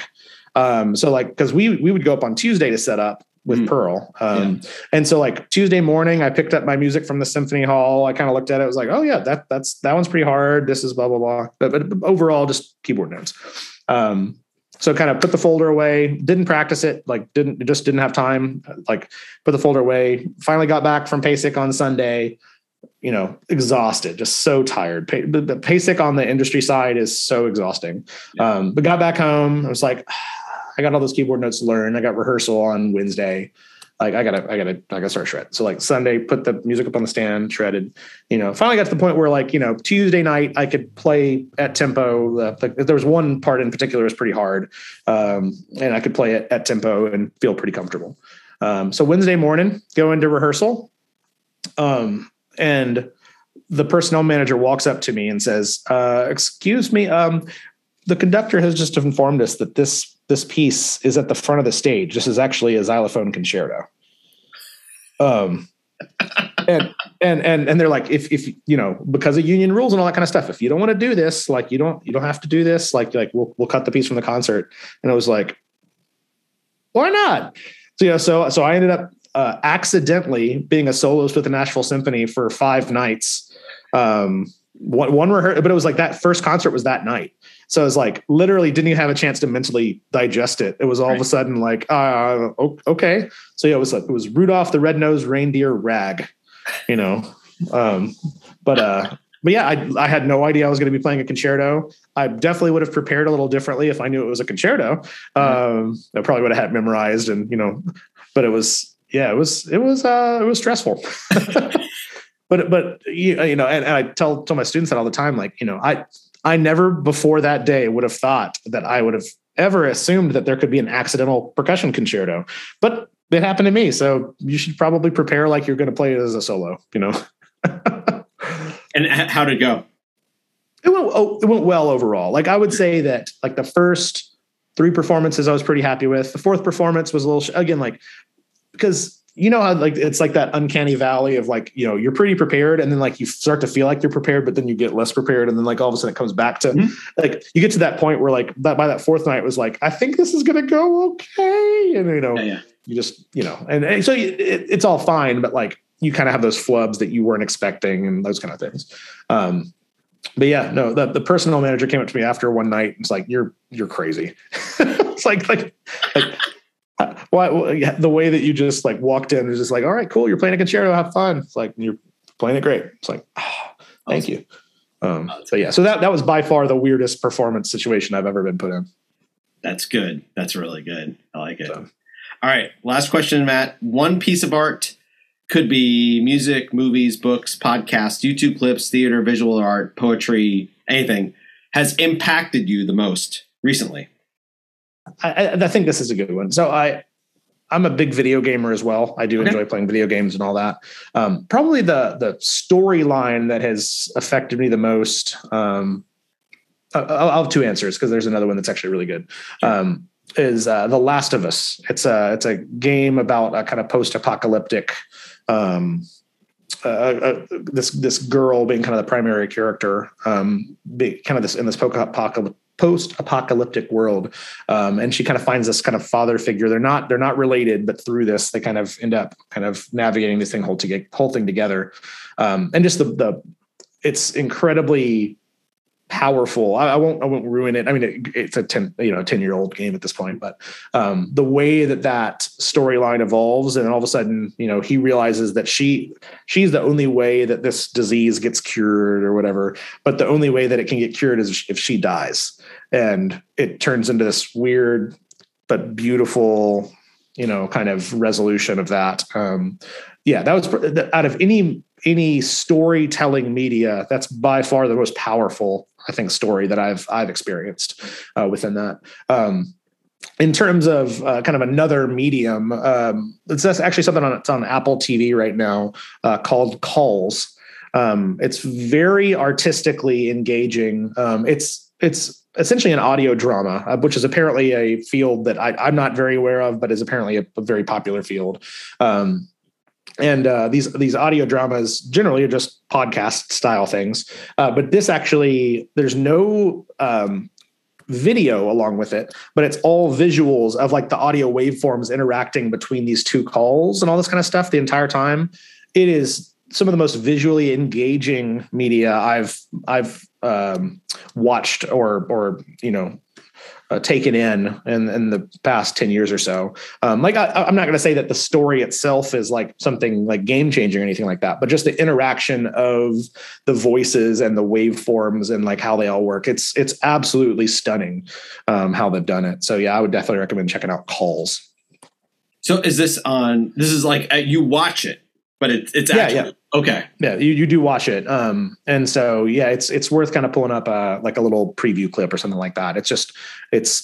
It's stunning because they don't do it the same way every time. Every episode, and even it evolves throughout the episode of how these waveforms interact and how they work. And also, for example, if it's two people talking, you see these two interacting, and all of a sudden the third person comes in, and like you see like it pop into a triangle or pop into these like it's again. I'm not joking. It's the most visually stunning thing I've seen in a long time.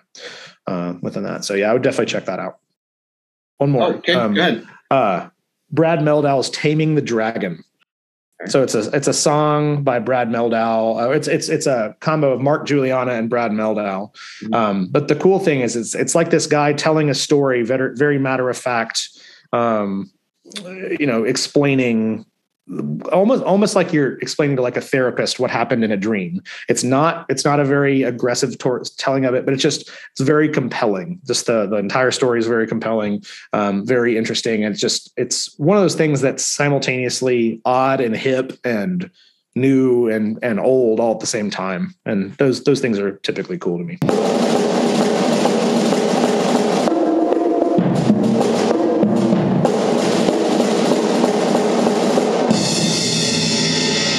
So great to get a chance to talk to Matt about all of his work in the percussion field. It was a lot of fun. I very much look forward to getting to see him in the future and hopefully at the next PASIC, if not sooner. This week's rave is a review of NCPP 2022 that I alluded to in the opening segment. This was the first in-person version of this conference since 2019, and the first one I was able to attend since 2018, and I was very happy to do so. It was also my first time visiting the University of Memphis' campus, which was really, really pretty. Bill Shaltis and his entire studio at Memphis, as well as Josh Armstrong, did great work hosting, making sure we were fully stocked with drinks, coffee, and local donuts, and making sure all of the rooms and the concerts were well run. The program overall was well organized with a healthy mix of performances and sessions of research and then discussion, with breakout sessions involved throughout. The weather was very nice. I know we don't control that, but it was not too hot. It was mostly overcast and it didn't rain. So it was very pleasant to be outside. One of the best things about this conference that's been built in since its inception from the mind of my grad school mentor, Court McLaren, was to make this a smaller, more intimate place to allow for more individualized chatting and interaction and allowing everyone to contribute. The rooms are set up as large semicircles to allow for everyone to get that chance to chat and connect. And it was great to just meet some new folks, as I do every time, and reconnect with some old friends. I was particularly happy to get a chance to chat with an extended time with my grad school mentor, Court McLaren, along with my grad school colleague and friend, Nathan Daughtry. And we got to hear a wide array of good music from students and professionals on their concerts, through discussions in sessions about IDE initiatives, creativity in teaching, percussion pedagogy and literature, and many other items. If you are interested, I fully support making a trip to the conference in 2023.